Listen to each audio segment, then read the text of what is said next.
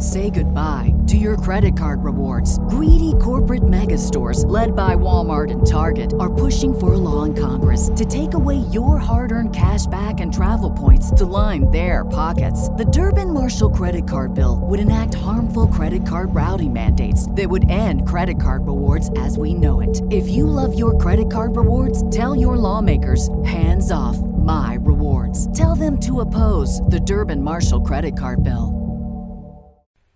Hello, welcome everyone to the Distraction Reviews here on Fightful.com. I am Jeremy Lambert, joined, as always, by the Ripper, Joseph Holbert. Joe, how are you? I'm good, jockass. I'm good. Take a leak, Jeremy. I'm very excited, as you can tell. I'm ready. I'm armed with insults that I never knew existed that prove pivotal in this film. And this is going to be a blockbuster show. It really is. We are here. It is our Tuesday show. On Tuesdays, we review movies starring wrestlers. And last week, after we reviewed Stuber, Joe made the big announcement that we have to get into No Holds Barred, starring Hulk Hogan. Arguably one of the most important pieces of film starring wrestlers in history, I would say. Yeah, this is like the gold standard, right? If you're a podcast that is dying for content and has to review empty arena programs, the one that you the ultimate is this film, because there's just so much here that is funny for a range of reasons. You never have to actually concentrate or use your brain or even attempt to. This is literally perfection for people like us, right? This is the start of wrestling cinematography, I believe. Like, this was the first ever wrestling match that had a cinematic feel to it. True, yeah, and it's what a beautiful sign of evolution it is, right? To go from that to what we see now, and all these wonderful pieces of film that WWE are producing. So you're right, it really does provide some timeline and perspective on where we've been and where we're going. Hulk Hogan is the main star of this film. He plays Rip, who is essentially just Hulk Hogan. The name, we're in agreement here. The name comes because he rips his shirt, right? Yeah, but they say, rip him up. Yeah. Not just about the shirt, though. The shirt is definitely the leading factor of what he's ripping. But, he'll be in a match and people will be like, rip him up, man. And it's just a thing that he does. So, you rip. There is no last name here, right? I wasn't missing that. It's just Rip. Yeah, it's just Rip. That's his name. And I can't stress enough, you're not looking for something that's not here. Genuinely, he is Hulk Hogan. He just wears white. And he's called Rip. The whole thing, the shirt ripping is one part, but he actually has the cuts in the back of his shirt, right? He works the same matches. The only key difference outside of the colour is that, I guess one difference is that wrestling is real. Big difference, to be fair. The other one is that he does not do the leg drop here, right? Double axe handle is his move. He was not damaging the spine for the No Holds Barred motion picture. Yeah, that's one Hogan said in many interviews. He wishes he did the double axe handle or the clothesline as his finisher, so he didn't put so much pressure on his hips and spines. And imagine if he did. We could still get Hulk Hogan matches today, but the leg drop just cost us years of Hogan's career. I mean, it worked. The double axe handle worked an absolute treat on Jay Bullet, didn't it? You know, it worked in the Red Hot opener, which was, and again, not only is he basically Hogan, the setting of which he currently wrestles in at the start of the film is just the WWF. To a T, everything is the same other than Hulk Hogan is called Rip. I love that the universe has not changed an inch outside of that one aesthetic white trunk deal and the name. That's great. His last name is apparently Thomas, so it's Rip Thomas. I guess his real name is actually Rip. Wow. So that makes me think that there's some kind of spin-off content that's been produced. There's books about this for younger folk, you know, and that's when they get the extra details. I don't think anyone calls him Rip Thomas, but I could be wrong. I probably am wrong, let's be honest. I do not remember the Thomas last name. Maybe it was mentioned when they were talking about his brother, and so that's how we know. But yeah, I don't remember anyone calling him Rip Thomas. It's just Rip. Okay, I think his brother is going to be... I don't know how you want to tackle his brother here. I don't know if you want to go through the film and then at the end we'll kind of do a whole 25-minute segment. Because his brother seems to be a character that's placed in this film by one of 10 writers who's just what about Randy, guys? We got anything for Randy in this scene? He will appear And in the end, he becomes a very important part of the film, which I thought was just an amazing element of this absolute classic. But yes, Randy. I think we tackle this film the same way we tackle all of our podcasts and all of our film reviews, and that's sloppy and all over the place. So okay, let's talk about Randy. Randy is, I mean, he is a central figure in this because Hulk Hogan isn't going to fight Zeus until he nearly kills his brother. Yeah, so we need to I guess we should lay some groundwork, because Why? My main issue with Randy is what he does that gets him in a hospital bed. Because he makes one of the all-time decisions. Would you not agree? Like one of the all-time bad errors as to what he was going to do for entertainment on one evening. As he goes to and I believe I have the name here, Jeremy, please correct me if I'm wrong, the critically acclaimed television hit that was known as Battle of the Tough Guys. Yes, they put a lot of thought into this name. Okay, so this was my main kind of conflict with this film. I was watching it, and so basically Battle of the Tough Guys is a tough guy competition devised to take ratings away from the WWF, which is on another network, by a man that is a level of evil which every villain should aspire to be. Right? That's basically what's happening here. And this tournament's going on, and it's just bar fights, it's chaos, you know. And for some reason, Randy, knowing that the main villain of this film wants to kill his brother, just attends it as a fan wearing a Rip shirt, which is never explained to us why he did this, I don't think, right? He was just going as like a rebellious act. No, it was a scouting report. He was going to get the, because I think they mention, I don't think they say scouting report, but they do mention, like, oh, let's get an up-close and personal look at what Zeus is all about. And so I took this as they're here to scout. They're here to get the inside dirt on Zeus to bring back to Rip. But I just felt at that time, it felt like Rip was not even considering it. Either way, it was just wonderful. And then the show has ended, and he just ends up having a fist fight with Zeus and he just gets hammered, destroyed by Zeus. And that's obviously what sparks fun. Now, what I will say is there's an element of this film that is way better now than it would have been then, and that is the deal where Hogan is like being framed as, Rip is being framed as like this super loyal guy. He will not leave for money. There is no way. And if you watch it through the lens of knowing where it goes, it feels like a movie made to parody Ted Turner chasing the WWF. And I'm not sure that was the intention at all, but man, does it make this better for me. I 100% thought that the main villain in this was just like a Vince McMahon. Like some of the things he said was very Vince McMahon tone. But yeah, you mentioned it, that the network, they're watching wrestling, they see Rip, this network is pulling. I love the ratings talk in this movie.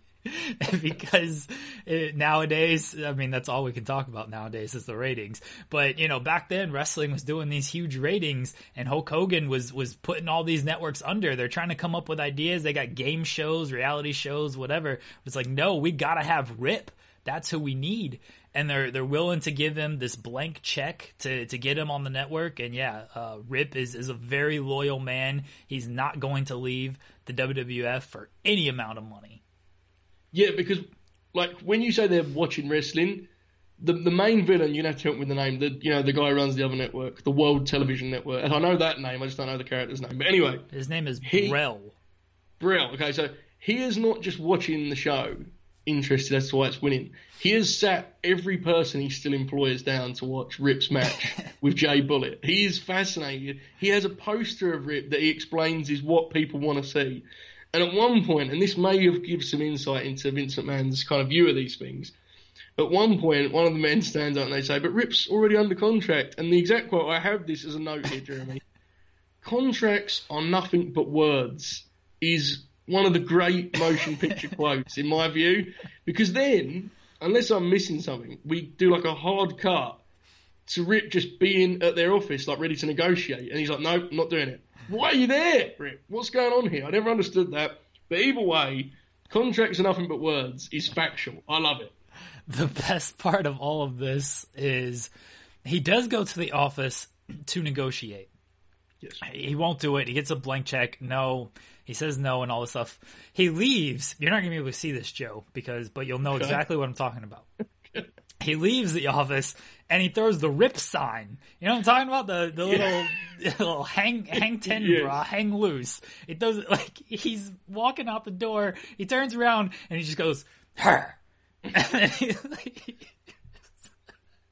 he does. The thing is, I like that you're dwelling on that moment, but he does stuff like that throughout the whole film. Like, he's so bad in this film. I'm sorry. I mean, he's great in the sense that I find it hilarious as a grown man watching this film. I find it hilarious, but I just couldn't believe like he's having to go so little outside of his own wrestling character, and it's just terrible throughout. Every one of his motions feels forced and just it's amazing. Yeah, there's a lot of moments like that where he'll just force like a wrestling pose into a real life scenario. It's great. They kidnap him. And then I guess they're trying to kill him? Like, I don't know the purpose of this kidnapping outside of to, like, scare him to sign this contract, but they're also trying to, like, maim him in this kidnapping. Yes, I've got here, driver attempts kidnapping / possibly murder. Because their intentions are not clear, but the driver he clearly has some kind of plan that he's going to take Rip somewhere Rip does not intend to go. And Rip, you've got to admire him. He's locked in a car, and his plan to get out is just kick it so hard that it loses all track of where it's going and flies off the road and just hope you live, right? And that's when, of course, Jeremy, that is when the iconic fighting scene takes place as he comes out of the car. He, like, explodes out of it, doesn't he? Yeah. And he beats up 25 men, and the poor driver, Jeremy, the poor driver of this car, boy, did it end bad for him. He soils himself, this driver, and Hulk Hogan or Rip grabs him, and as he's soiling himself, and he goes, "What's that smell?" And the driver just looks at him, he's scared, and he goes, "Dookie." And then that's it. Yes. That is literally, but the thing is the Dookie part is iconic. Yes. Right? But I actually think the real comedy lies in before the line is delivered, as Hulk Rip is like just salivating at getting his hands on this thing, right? Like, I'm not exaggerating here. He pulls the door off and he's just making noises. His hands are shaking in excitement that he's going to get his hands on this driver, and we don't see what happens after that part is discovered. Rip seems a little bit disgusted. He does ask about the smell, right? And that's all we get, but the rest is a mystery to us, unfortunately. There are a lot of great just like noises in this movie. I mean, Rip, Hulk Hogan makes most of them, but Zeus, as he's about to kill Randy, lets out like these screams that you can't help but take notice of. One of my notes is literally just LOL his screams. Yeah, I thought that was supposed to be Randy, and then I looked and the sound was clearly coming from Zeus. Yeah. Because before that scene, Zeus had like hardly made a noise. And then he did like one promo for Rip, which I think was before this. And then in that scene, he's like laughing with the boys before Randy comes in. He's chuckling. Next thing you know, he's screaming and squeezing him to death. Zeus was an interesting part.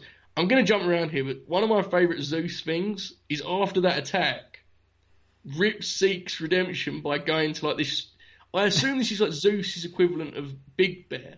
Like a training camp. Yeah, and he has like the rings PC with Zeus. He has Zeus in the ring, his name and stuff.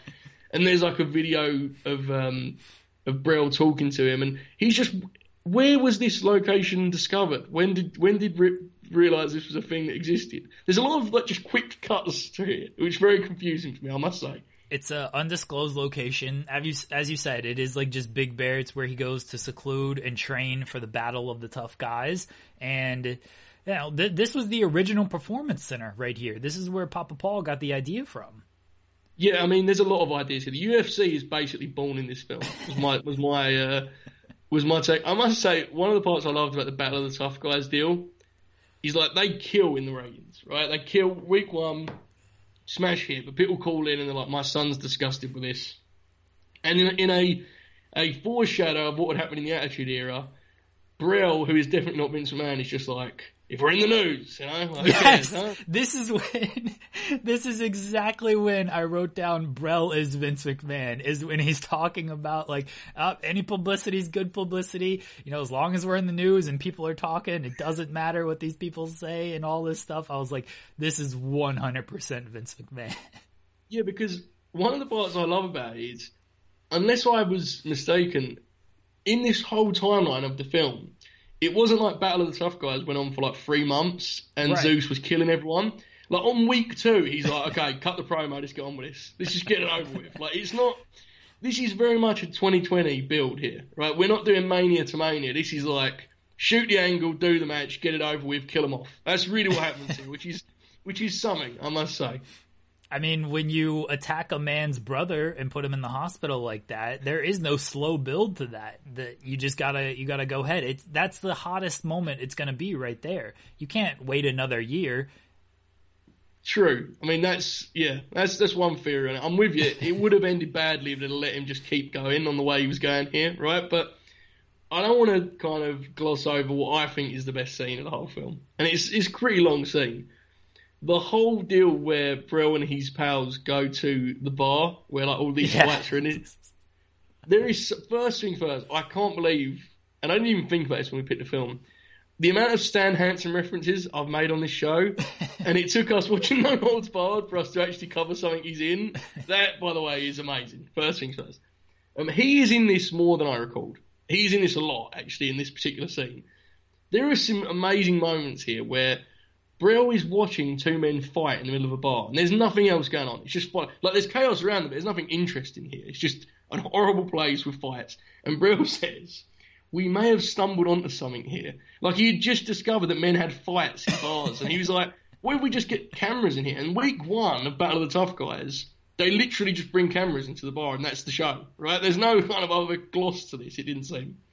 They go here to like find who can like challenge Hogan or Rip, right? Isn't that like the purpose of this bar visit? Is like, all right, we got to find a star on the level of Rip who can challenge this man. And yeah, as you said, then they just realize, what if we just take a camera and film these guys fight? It's like Dana White always said, Joe, if you have a soccer game going on one corner, a basketball game going on another corner, and a fight going on another corner, where are the people going? They're going to go watch the fight.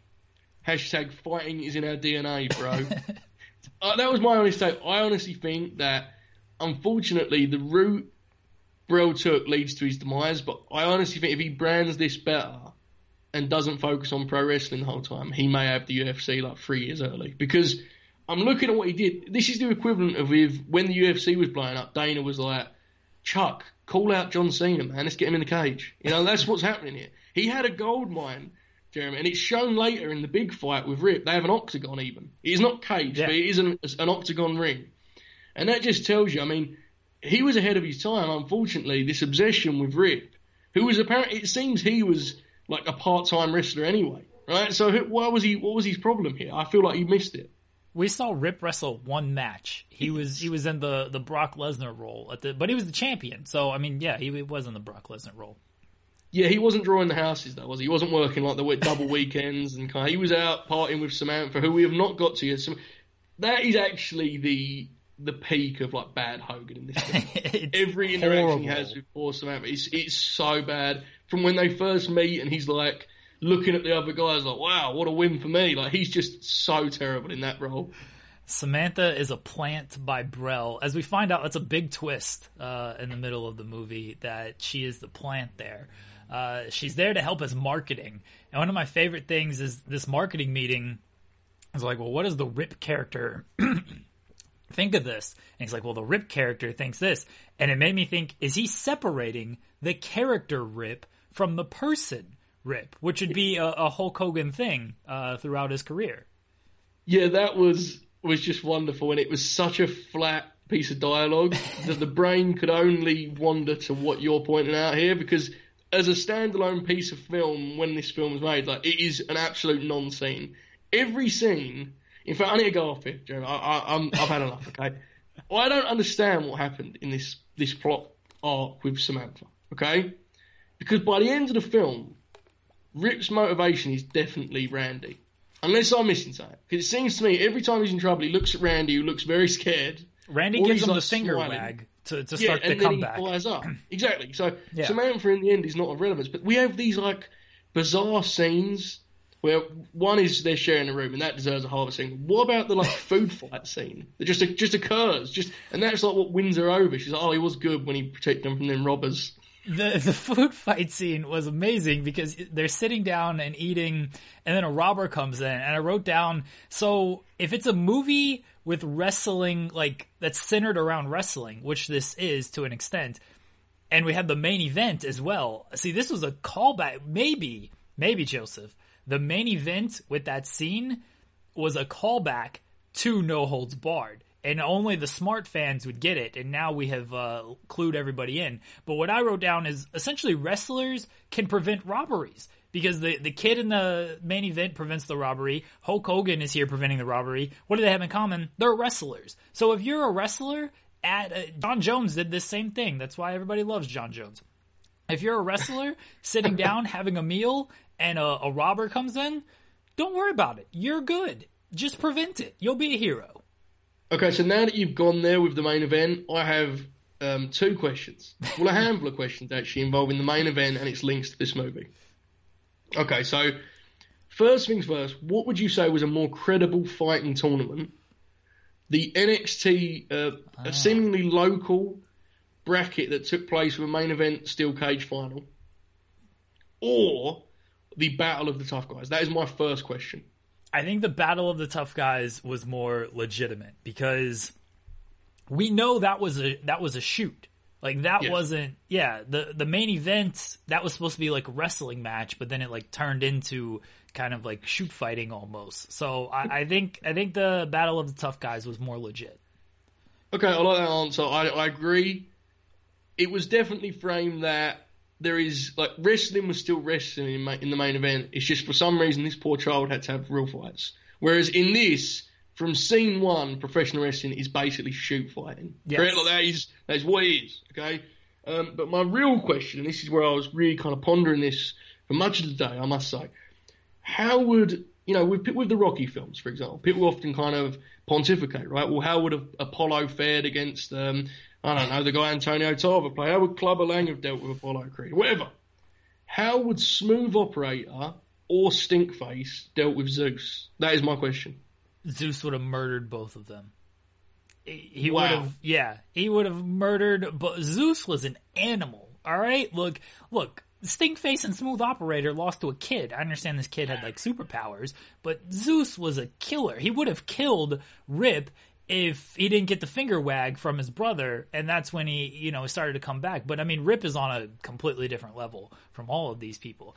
I thought you were going, was Stinkface based on the Dookie character? And I don't have a clear answer to that. That did not even cross my mind, but I love it. I'm glad, by the way, you used the phrase, Zeus is a killer, and I have to commend... Very Joe Rogan. The tremendous news writers of the time as they covered the Battle of the Tough Guys. And one of the headlines was Thriller or Killer, which initially seems like just, generic Rogan hyperbole. There you go, hyperbole, good word of the day. And instead, it is revealed by Rip's trainer. Yes. That he used to train Zeus until he did actually kill a man. That's right. I'm correct in saying, I did not imagine this, correct? No, this is what happens. And then the trainer... in the big fight scene, tries to prevent Zeus from killing Rip, and then Zeus just like boots him, and it's like, get out of here, old man. He flings like the referee too. It's this one of my favourite parts of the whole film, by the way, because that to me was very like Rocky in itself.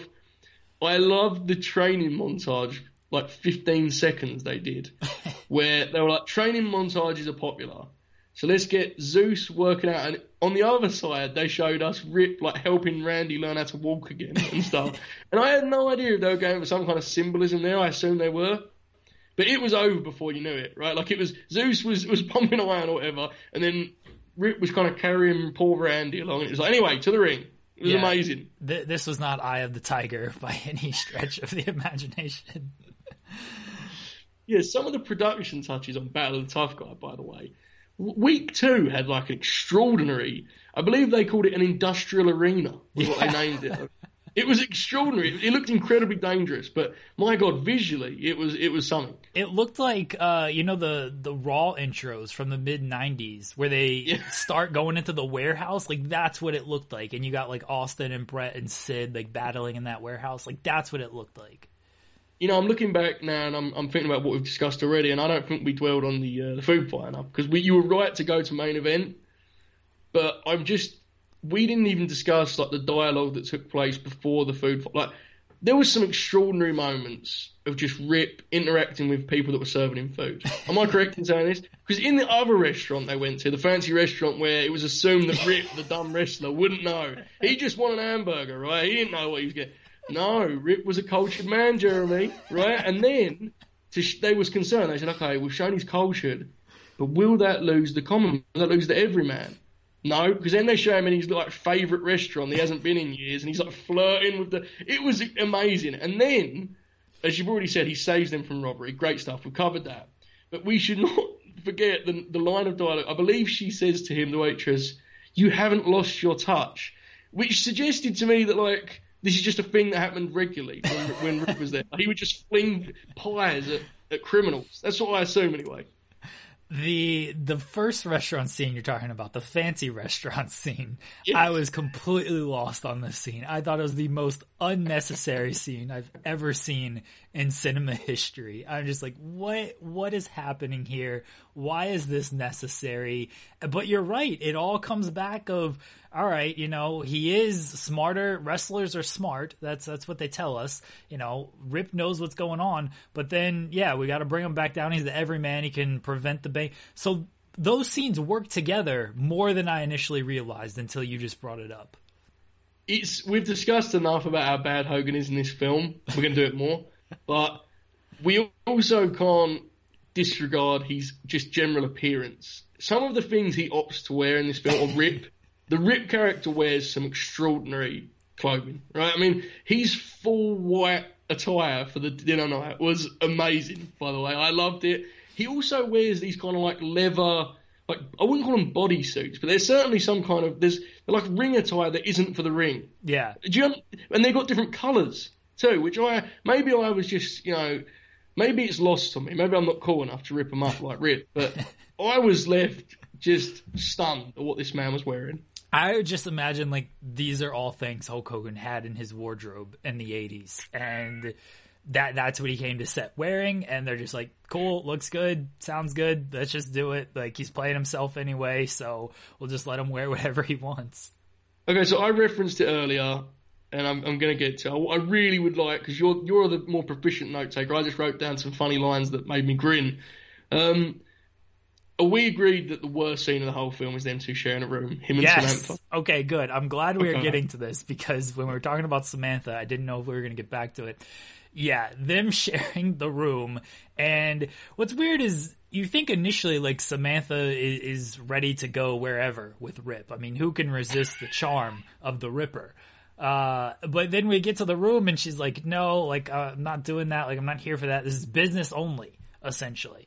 Then, of course, they got the single bed, which is, just appalling that they have to share a bed. So Rip puts a sheet in between, like hangs this curtain in between. I don't know where he got all this material and stuff from, but he just hangs this curtain so they don't have to share a bed. They go to sleep or whatever. And then the push-up scene, Joe. Oh, good God. The push-up scene is... I don't know how to describe it other than we're supposed to have the impression that Rip is either masturbating or he's brought back, I'll use the term ring rat, to the hotel room. Yes, I've shocked Joe with that one. He's brought back a ring rat to the hotel room, and they're getting it on. So yes. Samantha is very curious as to, what is happening here, because she can't sleep. This is, first off, very inconsiderate of the Ripper. So she can't sleep, so she peeks behind the curtain there, and he is doing push-ups, and Rip is just like, don't let me keep you up, or something. It's like, how can you not? Like, you're shaking the whole bed, dude. It's a god-awful scene, but it's amazing. It's so extraordinary in so many ways, and it manages to be tone deaf in the way that, like, it was clearly intended to be that by the end of the scene you're like, oh man, Samantha's real miserable. And like, why don't she just want to have fun with Rip? He's the coolest guy in the world. And like, she really doesn't even say anything. And the close of the scene is like one of the 2 times in the whole film that Hulk is trusted with some kind of line of importance, and he says something like, you know, that you build bigger walls than I ever could, or like something like she's been really cold and mean, and it's so flat. Like you just listen, you know, what? That was a bit of an overreaction. You had to go sleep outside. It wasn't that big a deal. Yeah, he was going to sleep in the lobby because they have a more comfortable couch in the lobby than, you know, this half bed that they had. That you build bigger walls than I ever could. Yeah, it is something like that. What an amazing line that was. Yeah, and he says, he goes, the couch outside has more of a sense of humor than you. Yeah. It's like, oh, you're cool. Like, wow, that was just, I think we were supposed to be like, yeah, that's right. Tell her to lighten up a little, Rip. But instead I was just like, man, this guy's a lunatic. What's wrong with him? But yeah, I don't think that was the intention. He actually looks like those lines look fine in comparison because there's some woman abuse in this film, Joe. There is, yeah. Samantha gets knocked around by Brell. She gets kidnapped. It says on Wikipedia that they were going to rape her. I don't know if that's a thing, but they definitely kidnapped her, and they kidnapped her multiple times, actually. Rip, one time, just has to save her. He's just cruising down on his motorcycle, and amazing timing that it just happens to be where she's kidnapped, and he runs them off and checks on her and everything. We have Zeus picking up the woman in the bar and just tossing her into a barrel. So, none of this would fly in 2020. Hang on, I need to cut you off. So you said he run them off on his bike, which in no holds barred speak means he pulled his bike directly into the arsehole of the man that had been chasing Samantha, and then like carried him in that position until he saw a tree. At which point he braked so that he went flying into the tree. That is what happened. I'm telling the truth here. Please attest to what I'm saying. That is true. That is how he ran them off. I was not going to go in great detail, but I'm glad you did for the audience listening. Because I want to stress that, like, visually, I did not go in any great detail than the film like forced me to. Yeah, right. They true. really stress how Rip is approaching this, what Rip's intentions are. He also misses cars by inches in doing this. His only focus is, I'm going to fling this man into a tree. And like, meanwhile, Samantha is just over there. She's just been like knocked over by a man again, right? After Brell beat her. This is all insane, absolutely insane. Yeah. Anyway, a more positive note, okay? Best scene of the film by far. Now, I've seen this film more times than I would like to admit. But there is one scene in this film that always makes me laugh, and I don't even know why, because it isn't good. The scene where Rip is at some kind of like kids event, being like a top baby face and like, you know, glad handed and being a gentleman, and then a helicopter, I should say. Helicopter. Yes, a helicopter comes down with Zeus, Brell, and Brell's pals, and there is what appears to be a 15-minute shot of Zeus and Brell walking towards Rip in slow motion as he gets up his head. And then we get to like a stare down where Rip is just full Hulk Hogan. Like he's shaking to sell the Hills presents and stuff. Zeus is like it appears he's challenging to a fight then. Right, like in front of the kids, he just wants to fight him. Right. Because Zeus doesn't care about kids, clearly. So that, to me, that scene is all, and then it goes to Rip's trainer explaining to him, like, you did the right thing, man. Like, you didn't let yourself down. Don't tell yourself that. And it's just wonderful filmmaking, I must say. That scene, the kids are even like, come on, like, fight him and stuff. Like, the kids are ready, you know, they're ready for this fight. And Rip just stands there. He's like, I'm not going to do it, brother. And he's a coward, essentially. And then I thought Zeus was going to rip the door of the helicopter off when he opened it. I really thought he was just going to tear the whole thing off because he opens it with such force that I fully expect the helicopter door to just fly off. I love that. Like, as a concept, what is going on here is nothing. Like, obviously, you'd expect it's a very simple story here, right?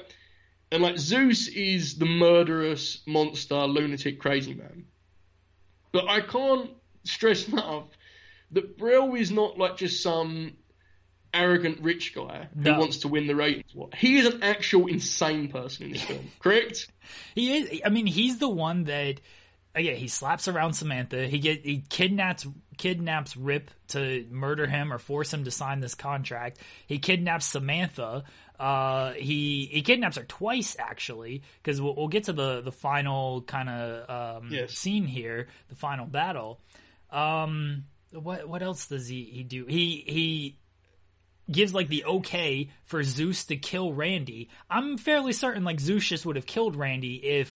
When you need mealtime inspiration, it's worth shopping Kroger, where you'll find over 30,000 mouth-watering choices that excite your inner foodie. And no matter what tasty choice you make, you'll enjoy our everyday low prices, plus extra ways to save, like digital coupons worth over $600 each week. You can also save up to $1 off per gallon at the pump with fuel points. More savings and more inspiring flavors make shopping Kroger worth it every time. Kroger, fresh for everyone. Fuel restrictions apply. When you need mealtime inspiration, it's worth shopping Kroger, where you'll find over 30,000 mouth-watering choices that excite your inner foodie. And no matter what tasty choice you make, you'll enjoy our everyday low prices, plus extra ways to save, like digital coupons worth over $600 each week. You can also save up to $1 off per gallon at the pump with fuel points. More savings and more inspiring flavors make shopping Kroger worth it every time. Kroger, fresh for everyone. Fuel restrictions apply. We just didn't cut for no reason. Like, it was just, we got to cut there. Like, I thought Randy was dead. Fortunately, he was just in the hospital. I really thought he was dead. Yeah, Brel is a terrible human. Like, he's the biggest villain. And you're right, is like, all villains should just, like, aspire to be this kind of level of villainy, because it's not just evil kind of billionaire guy who wants to take out Rip and boost his network or whatever. This is literally like do everything at all costs to like destroy everyone and anyone who wrongs him or is in his way. I love one of my favorite parts of his character is the scene we mentioned where they're all watching Rip, right? Like, I wanted to ask you, what suggestions do you think he would have accepted other than let's kidnap Rip when he asked for how they were going to win? Because the poor woman, and I didn't get her name, bless her, he says, you're one of the few people I didn't fire, have you got any ideas? And she says something like, a sitcom? And he's just insulted at the suggestion of it. In fact, he looked disgusted. He told her to take a leak, right? Take a leak, he said, to the sitcom. He was out on sitcoms. I want to know what suggestion he would have accepted at this point. I think he would have accepted just buy the WWF. But I mean, maybe that's just too simple. But maybe he could have just bought the entire WWF. Buy whatever network the WWF was on. That could have worked as well. Yeah, because he says at one point, when they explain that Rip is under contract, the guy does say to another network, right? So like, even though it's WWF, it seems that in this world things are slightly different. Maybe the WWF is an actual channel. It's its own conglomerate altogether. Yeah, it is. So I mean, I guess so. Yeah, he can buy the WWF network. They ain't winning no rating wars, WWF network. I tell you, listen, they do many things, and they've helped me a lot in this trying time. They are not having any TV executives sitting there scratching their heads with Rip poster. I can guarantee you, it's not happening. How dare you? They were on the verge of being sold to ESPN or whatever until the pandemic hit. So Disney, ESPN, Amazon, they were all going to buy it together, wasn't they? Yeah. That's what my scoop told me. I think those are maybe the only two. It's just buy the WWF, buy the network, buy Hulk Hogan or Rip, and then murder Rip. That's the order. I do wonder if there was like a long-term kidnap plan though. Like they had a place for him where they would just put him and be like, tell us when you're ready to wrestle, man, because you're going to be here for the rest of your life if not. Like, I wonder if there was, or it was going to just be immediate murder. That much is unclear. That is. I think it was like that warehouse that they took him to is, had he cooperated and not, you mentioned it, like when he gets kidnapped and you realize what's going on, his response is to like bang on the glass with his arm, the shield between him and the limo driver, and then kick like the door. And he does all this with such force that the limo swerves all over the road. But I think they were going to take him to the warehouse, and had he cooperated, just been like, all right, you're going to be here for a while. But he didn't cooperate. And so then they were like, got to go to murder, like plan B, murder. Yeah, because I mean, I'm assuming he didn't always know that he could burst out the top of the limo, right? I'm assuming he didn't know, because if he did, he's an absolute idiot. But it just feels, if I was the toughest fighting man in the world, my name was Rip. I feel like if I was kidnapped in a car, I'd be like, okay, I'm going to sit in this car, wait until I am out of the car, and just beat up every man that is around me, which is what he does. But in the meantime, that decision he makes. Now, I've never been kidnapped in a car, Jeremy, I must say, but I feel like making the car swerve violently off the road and crash is not the way to escape said car. I may be wrong. Look, I may be wrong, but Rip, he makes it out regardless, but that just seems like a questionable part of his tactics. Maybe he didn't realize that he was doing this with such force. Maybe he thought that the driver was swerving on his own and trying to wreck things, and actually, by him kicking and punching, he was keeping the car on the road.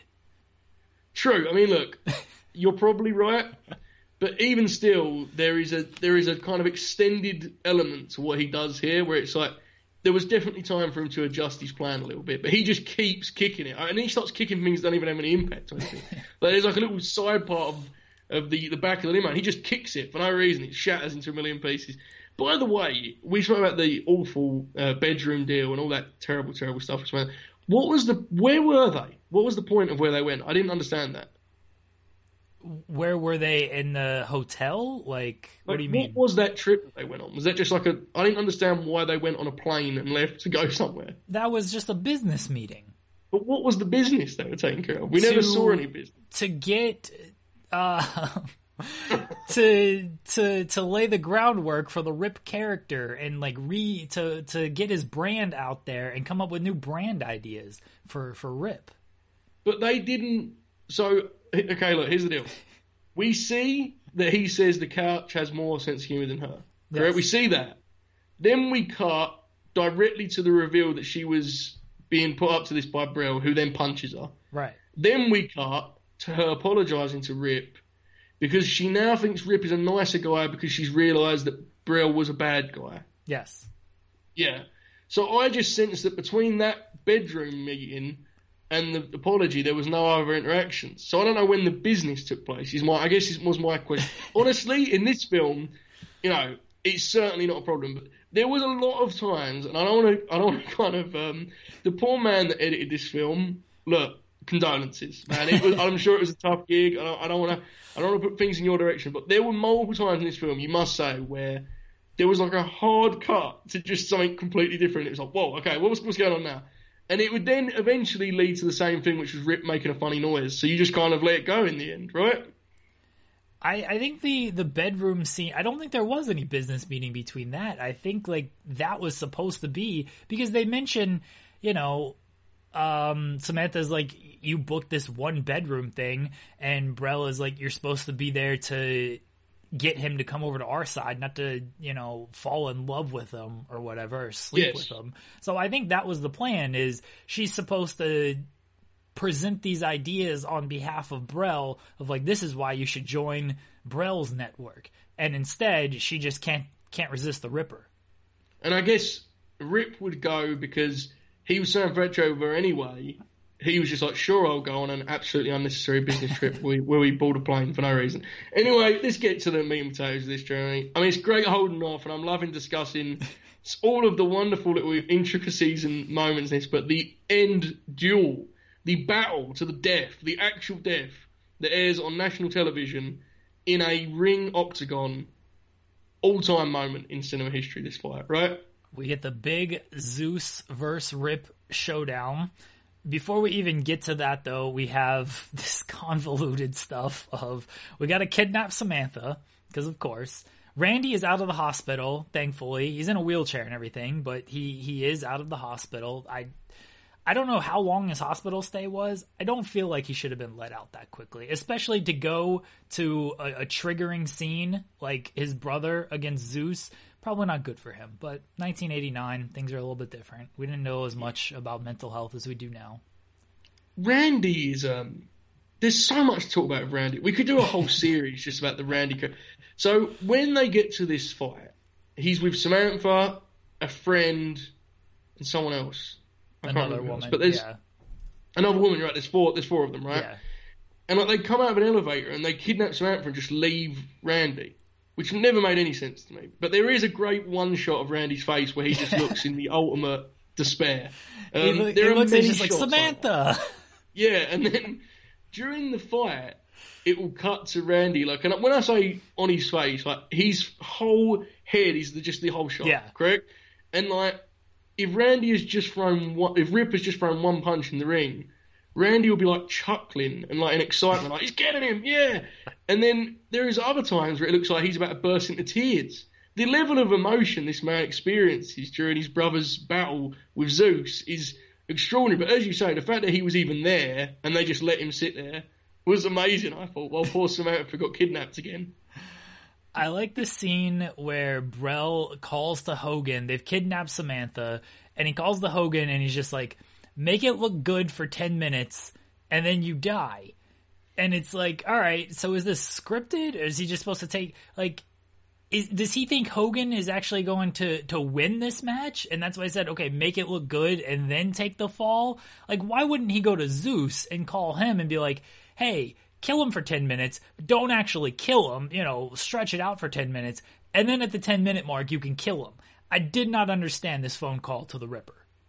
Well, here is where the podcast begins. Because this is one of the most bizarre... It's not even a twist. It's just like a choice of direction that makes no sense. Yes, initially, Brell wants Rip on his network.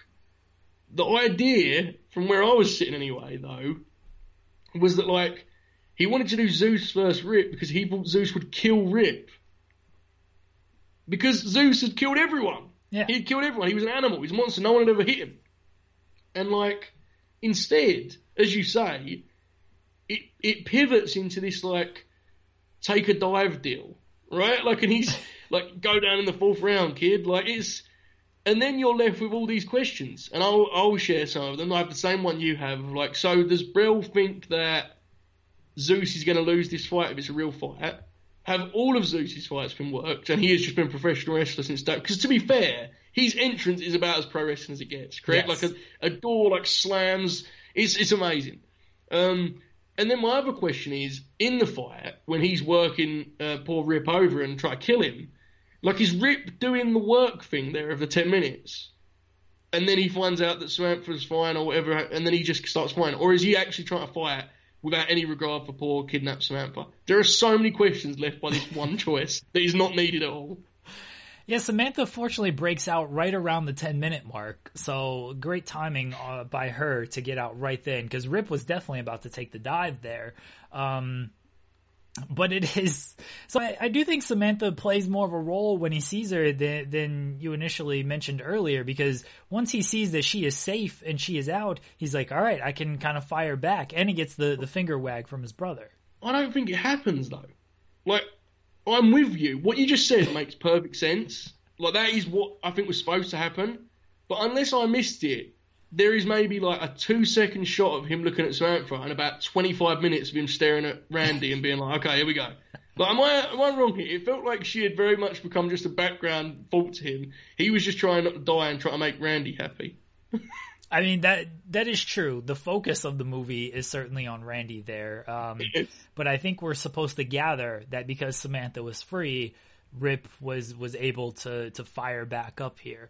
I think Zeus is a poor killer because he should have just killed this man. Like, you beat him down this much and then he fired back up on you. No gas tank on Zeus. And yes, he tries to kill him with a ring post. Yeah. Right? Like, he tries to he drops it through the center of the ring, or tries to do it on Rip's head, which is amazing. He stomps on his head, chokes him, does all of those things. I do think that it should have been, the phone call should have been to Zeus. I'm very hung up on this phone call, by the way. This threw off the entire movie for me of why are you calling down to tell him this? Like, the phone call should have been to Zeus. She's like, all right, make it look good for 10 minutes, and then you can kill him. And then so when he actually starts the killing process, that's when Rip realizes I'm in real danger here. This is no longer just a worked shoot. He's working himself into a shoot, jabroni marks. And then he starts firing up, and he comes back, and he kills Zeus with the double axe handle. There was definitely enough going on. When you've built a whole fighting league in a movie, and like 60 minutes later you're at the climax of said league, you definitely don't need to add in the element of like, okay, so what is he actually trying to achieve here? Is he aware that Zeus is like not capable of beating Rip? Is Zeus capable of beating Rip? Is Zeus not a real fighter? Is Rip a real fighter? Why are we kidnapping people as television executives in order to secure the correct time for your main... Like, Dana White, look, for all of his flaws, Dana never kidnapped anyone when he needed Dos Santos and Kane to go long on Fox. Right, that thing ended in a minute, and he was like, look, win some, you lose some. Right, there was no kidnapping. I wish it was win some, you lose some. He completely buried Velasquez for... That's one of my... He's a lot more like Brill than you'd think. Right, he really is. That's one of my favorite Dana things, is he's so salty sitting up there after that fight, and he's just like, Kane didn't stick to the game plan. It was the Chuck thing when Chuck got beat in Pride. Just didn't stick to the game plan. Went out there, got knocked out in 64 seconds. He wanted that fight to go long so bad and went 64 seconds, and he couldn't help but like indirectly bury Kane. I've got to say, man, like, now that you've said this, I don't want to go off the rails here, but if you're like an MMA fan that hasn't watched him for a ton of time, you have to find Dana doing commentary for Chuck and Rampage. Yeah. I have never heard a man go from like faith and optimism to pure disgust and like just resentment towards one of his heroes as he does with Chuck Liddell in this fight. Like, it starts off and he's like, he's doing okay. And then things start to fall apart. And all you hear him saying, you hear Bass and Stephen Quadros, they're shouting. And you just hear poor Dana, poor little Dana with his few hairs left. And he's just going, we wanted more leg kicks. We wanted more leg kicks. He's pleading with Chuck for more leg kicks. But anyway, yes, by the way, one of the best things about bad films is like, they'll do, because the dialogue is so bad, there will be moments where something really pivotal is supposed to be said, but it just totally misses with the audience because it's terribly written and terribly acted, right? And it happens a lot in this film. I have to say, Rip is not the only culprit of this. One of the main ones is the one I mentioned about, like, you build bigger walls than I ever could. Like, that just misses totally. But there is a wonderful one. I mentioned all the shots of poor Randy, and Zeus is just murdering Rip. And Randy, we cut to Randy and the sound, the kind of, the dramatic music lowers, and it's like, oh God, what's Randy going to say? And Randy just musters on. I have this wrote down. He just says, come on, Rip, try. And like, I can't believe, I understand the idea is that I guess Randy saw that a fix was on or something, but I cannot believe that is the best he could muster up. Try. Sure, Randy. Thanks a lot, man. Really appreciate it. I couldn't give him like, do it for the kids or something. Do it for me, just a try. He just, I mean, in fairness, he just wanted the man to try, and that's all Rip needs. Like, all right, I'm gonna try now. Rip was throwing this thing. He wasn't trying, getting killed, and all he needed was Randy to give him the okay to try. Yeah, so it's clear from the start, right, that Rip loves Randy more than Samantha, and that's fine. I have no issue with that. It's also clear that Rip is definitely going to murder Zeus. However, I will never watch this film in my life when I watch this film, and I'll watch it at least another 12 times because it's a tremendous extravaganza. I love it, okay? But I will never watch it and not just when Brill like sets his own death trap up and electrocutes himself with the final, he lets out one final jockass, right? He lets one final, and then he just kills himself. He doesn't intend to, I assume. But as the fight is unfolding, he just starts pulling like cables and stuff out of the wall for no reason. He sets his own death trap. It's amazing. I mean, the reason is he doesn't want it on air now that Zeus is losing because he's trying to protect the rematch, I guess. Yes, but like he does one thing, and the TV screen says like network ish. Like it's clear the thing is off. Yeah, and he just keeps pulling and pulling more, and he's going to audio. He's doing everything he can. It's just amazing. It's never not funny to me that he also dies. Like, and it's a triumphant moment. Like Rick returns to the ring, he does his pose, he rips him up. He looks at Samantha once and looks at Randy 12 times. And meanwhile, like 2 men have just died due to the battle. A television network head has just died because of the Battle of the Tough Guys. Rip gets the final scene. He does the Shaka Bra thing. And the song plays, Joseph. The No Holds Barred theme song. Do you know the lyrics to this? I'm not honest to God. I wish I did, but when this film ended, like, I did not stick around to take that back in. I didn't. I was just like, done. Oh my God. I listened to this because it's straight out of like Real American or, Hogan's themes. Like, that's the complete cadence and everything. You only learn where you are inside when life gives you the test. Will you back down, turn and run, or stand up with the best? When your back's to the wall, what will your answer be? Will you run for the door? Will you run out on me? Like it's hard. It's no holds barred. That is wonderful. This is look, I know in a minute we're going to have to do the rating gimmick. Are you with me that this is impossible to rate fairly? Yes. Because it is so much fun to watch. It's a terrible film. It's so bad. Awful. But my God, I just find it a great watch every single time. The lyrics to this, I do the whole song, but I don't want to take up more time. But everyone listen to the No Holds Barred song. If we could legally get away with using it on this podcast, I would put it on here, but I'm sure we'd get like copyright flagged and the WWF would 100% come after us. I mean, they watch our show every week and steal every idea we have. They really do. I mean, TEW series, they're getting ideas from us that we haven't even aired. I don't even know how they're getting in on these conversations. They're way ahead of us at every turn. So it's tough. By the way, I do want to present one final idea. I want to present it to you. A No Holds Barred remake in 2020. Now, granted, 2020, not the ideal time to be doing a film that will not be successful in any way. But just forgetting all of that, how would we recast just the main two roles is what I want here. I don't want any more than that. Who is Rip and who is Zeus? Those are my questions. Very simple. I thought you were going to say who is Brel. I just think Vince McMahon plays Brel. Zeus would have to be... Are we going like an actual wrestler or are we going like an actor? Okay. Because Zeus wasn't really a wrestler. Like this is when... but it's... Like, there's some hilarious faults if you just imagine one of the current pro wrestlers as Zeus. Right. Because in fairness, they tried to make Zeus a wrestler after. Yes. And after that effort, I would suggest they just cast a wrestler this time. All right. I have who Rip is already.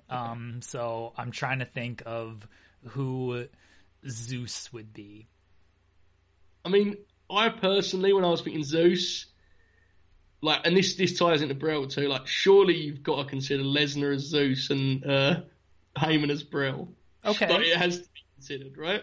I'm 100% that for that. Who do you have as Rip? I hate to say this because I feel for him enough, but I did have Roman Reigns as my front runner because the Rip Up thing felt too perfect for me. I'm sorry, it just felt absolutely on brand. All right, I did not go Roman Reigns' Rip. I had the ultimate. Look, before there was Rip, there was Triple H. And that's who is the new Rip. It's got to be Triple H. See, I feel like Triple H would be better as Zeus, which is the best fault ever. But imagine this film, shot for shot is the same, just with Triple H as Zeus, and it is even better of a film. Like, I'm with you, and that's definitely what... The scene with the motorbike... And the details I mentioned earlier with Triple H. Oh my goodness. Yes. I think Triple H is the perfect. I was going to remake it with women's leads and go with like Nia Jax as Zeus and Charlotte Flair as Rip. Okay. I'm going to go back to your Triple H one before I tackle that. If Triple H is Rip, can Shawn Michaels be Randy, please? I would like that. I would like for Shawn Michaels to be Randy, and I'd like for him to be just as bad in that film as Randy is in this one. You couldn't see me, but I was trying to drink when you said Shawn Michaels, and I nearly had a spit take because I did not expect you to say Shawn Michaels as Randy. But that is amazing symbolism. Like, imagine if in 2020 the film is just starring 50-year-old wrestlers, and it's like, yeah, this is what's happening to wrestling, man. It is what it is. It's just capturing the real world. I'm for yes. All right. I think we've recasted No Holds Barred 2. I think let's print it. They said the budget for the first one was $8 million. I think we can come up with $8 million and do this. I mean, that I'm going to be honest with you, I'm for that. But if we do come up with $8 million, I definitely think we should reconsider what we do with that $8 million before we definitely commit to this. Like, I mean, I know that the podcast is getting there and people seem to like it, but I'm way off. At $8 million, we should start thinking about what we're doing here, Jeremy. We should redirect our focus altogether, I feel. But I'm with you. It would be up there in priorities, definitely. I mean, but then here's the question. Does Triple H avoid the awkward situation? Like, does he just cast Stephanie as Samantha, or do we end up with a younger female that creates friction that Triple H does not need in his life at this time? That's my question. I think we can go with someone else. Stephanie understands that it's the movie business, so yeah. You know they've got their real life. We don't need to bring that into the film. We're already doing the Shawn Michaels thing, so we don't need to go too inside here. Imagine they chose one of the younger wrestlers, and like the Stan Twitter would just be having arguments about which was the best candidate to fill the role of Samantha. Like they stop arguing about who would be the best Raw Women's Champion. They're just like, I mean, in fairness, Samantha was dark haired. they start running down the list of candidates, but Triple H as Rip, and here's the deal. So would he be like Rip? Or would it be a Rip situation where he is just Triple H with the name Rip? That's my one question, I guess. No, I don't know if you even have to use the name like Rip. I think we could just come up with. I disagree with that. Okay. I think it's Pip. Fair enough. You can tear. We could do tear him up instead of rip him up. What if like he came? He has the water entrance, the whole deal. He just has white jacket and trunks, and like it's like Rip. And I guess the commentators for that would be, we could bring Renee and Corey back from the main event. Okay. Right, and I guess the opening match would be against the Smooth Operator, right, to go full circle with the whole deal. Now we're getting somewhere. I like how we've just completely remade No Hold. What I think we've got to put Charlotte Flair as Samantha. We've got to get Charlotte Flair in this movie, Joseph. I mean, she's on everything else. Yeah, right? That's what I mean. I'm half expecting her to turn up on NWA Power this evening. I'm waiting for her to turn up at the studio and do an interview with Marquez. I don't know. That is a whole other topic for another day, but I agree. It's inevitable. We might as well do it. Someone's going to, right? I think we've got Charlotte Flair is Samantha. I think that's everybody that we've cast. So all the important players anyway. Who's Stan Hansen? Wow, that is a great question.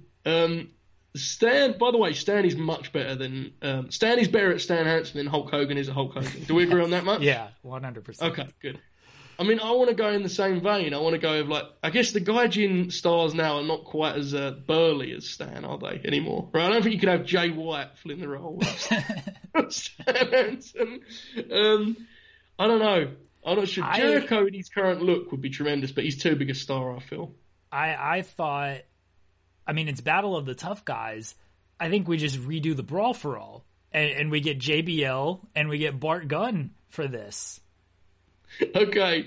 JBL in this film would have been extra. And also, because everything he's ever done is like a nod to Stan Hansen, yes, he would 100% make it a Stan Hansen thing, wouldn't he? Be like, paying homage. That's what I'm doing. I'm paying homage to Stan. Yeah, we've nailed this. We need to pitch this like officially. This is amazing.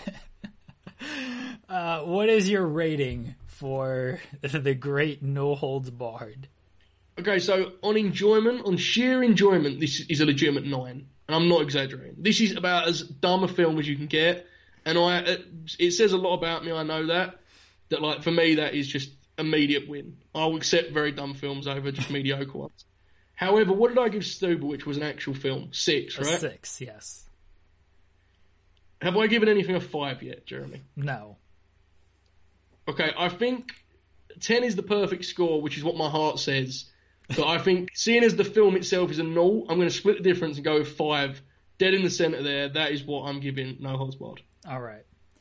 Okay. I am going on my scale of star ratings here that we don't know how high the ratings go. We don't know how low the star ratings go. Look, I'm not rating. I'm rating based on just my overall enjoyment, because that's how I rate wrestling matches. I don't care about the technical aspect of all this stuff. Look, it's a terrible film as far as just acting, production, storyline. Everything about this film is terrible.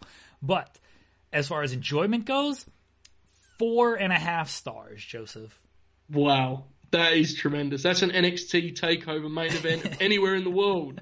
I love it. I can't argue with it, man. It's so dumb, it's so bad, but it definitely captures the so bad it's good thing, and that is like easier said than done, because a lot of the time films are just bad, right? Yes. This one you're laughing throughout how bad it is, and that's all you can ask for, really, from a Hulk Hogan film. Anything else on No Holds Barred? I think we've just about. I mean, I'm sure there's a lot of reviews of this film. It is the lowest hanging fruit for like a podcast like ours or a show, whatever. But I really think we've kind of covered this back to front at this point. Now, I do think there's more meat on the bone when it comes to Randy. As I've said, I'm going to pitch that to you as a separate series. But as a film, Jeremy, I think we've done enough now. I think we've covered it pretty much in totality. Next week, it is my pick on what we're going to review. It's tough to top No Holds Barred. It really is. Like, where do you go from there? You know what I mean? Like, yes. But I think I have one. We're going to get a film that doesn't star one wrestler. We're going to get a film that doesn't star... These are main stars. I understand Stan Hansen was in No Holds Barred. Zeus, technically a wrestler. Demolition, Bill 80 was in this film as well. So I understand this film had a couple of wrestlers. These wrestlers, they're in main roles of this film. Not one, not two, three top-notch WWE superstars. The Marine Six, Close Quarters, starring The Miz, Shawn Michaels, and Becky Lynch. I knew this was coming. I knew. Now, look, I asked you a few weeks ago, I said, very sincerely, will I get enjoyment out of what happens to Shawn in this film? Will it be funny to me? If I'm into this film here and I'm watching it, and I will watch it for the folks to watch this show, I'll be very sad if it is just an hour and a half of Shawn Michaels doing his comedy. If it is, we will have a problem next week. I'm saying that now, it will be a big problem. But okay, look, we had to do this at some point, and sure, man. Sure, I guess that's what we're doing now. I've never seen it. I've never seen it. I don't know how good or bad it is. I assume it's more the latter than the former. But I don't know how it's going to be. But I wanted to pay tribute to Becky Lynch, since we won't be seeing her for a while. Yeah, and it's also a good spotlight position for Shawn, who has got to get ready for Randy. That's right. He's going to have to get some hair on his head to play Randy. So this is a good way for us to kind of just figure out where he's at. And we'll report back on that now. Definitely. This is definitely going to just become a podcast about my relationship with Shawn Michaels, isn't it? That's what it's going to be. But, we'll do it. It'll be fine. That's next week. We will review the Marine Six. Tuesdays on this show, again, we review movies starring wrestlers. You can go back and watch the entire series. If you would like, we've reviewed the main event. I've already forgotten half the stuff. Stuber, Big Show, starring Batista. Big Show. Yeah, Big Show. That was the origin of this whole series, the Big Show. Wow, that really is the perfect statement to start what this is, isn't it? Yes, that is true. Thursdays, we actually talk about wrestling. This Thursday, we amazingly have some stuff to talk about, including Becky Lynch taking pretty much the rest of the year off and probably into next year as she announced her pregnancy on Raw, Money in the Bank Fallout, all of that stuff. This Saturday, the TEW series officially begins. We both have the pencil on Saturday. We're actually like 5 weeks into this thing. We've booked 3 weeks, and then I booked a pay-per-view. So by the time everybody listens to this, we'll have even more booking done. Or by the time we get to Saturday, we'll have even more booking done. So we've booked plenty. As Joseph mentioned, WWE has already stolen all of our ideas. We don't know how. I think my wife is a stooge, and she's completely stooging all this off, but I can't prove that just yet. But we will have that. That starts on Saturday. So 3 shows a week from us, and you can follow Joseph on Twitter at JoelHolbert5. Joe, anything else? No, absolutely nothing. I've now done my features for the month, so you'll never hear about me writing again until there's another pay-per-view that I have to kind of pretend I care about. And yes, you're right. This is another packed week for us. The TEW thing is going to be a treasure chest of out of context, out of date references, which is fitting, right? But this was I think we did a good job here covering what he can only be described as a masterpiece, and that's all I have to say.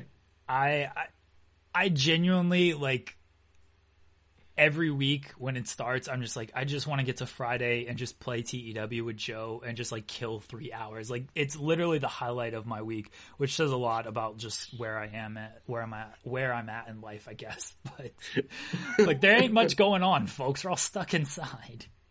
I love the opposite end of that scale. He's like, oh, and then Thursdays I have to get with Joe and talk about wrestling. Oh my goodness! But that's just the way it is right now, I guess. But as you said, this week there's a lot to cover. There is.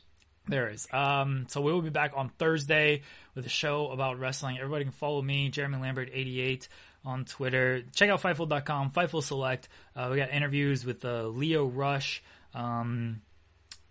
John Moxley just went up today. A new article just went up today. Sean's interviewing a bunch of people. We got exclusive news, including Vince McMahon falling off the tower at the Performance Center because Rob Gronkowski was a coward and didn't want to do it. So check out Fightful Select. Sign up. Help me afford. Look at this beard. It needs a haircut. So help me afford a haircut from Fightful Select, and we will talk to everybody on Thursday. Say goodbye to your credit card rewards. Greedy corporate mega stores, led by Walmart and Target, are pushing for a law in Congress to take away your hard-earned cash back and travel points to line their pockets. The Durbin-Marshall credit card bill would enact harmful credit card routing mandates that would end credit card rewards as we know it. If you love your credit card rewards, tell your lawmakers, hands off my rewards. Tell them to oppose the Durbin-Marshall credit card bill. This is the story of the one. As a maintenance engineer, he hears things differently. To the untrained ear, everything on his shop floor might sound fine, but he can hear gears grinding or a belt slipping. So he steps in to fix the problem at hand before it gets out of hand. And he knows Grainger's got the right product he needs to get the job done, which is music to his ears. Call, click Grainger.com, or just stop by. Grainger, for the ones who get it done.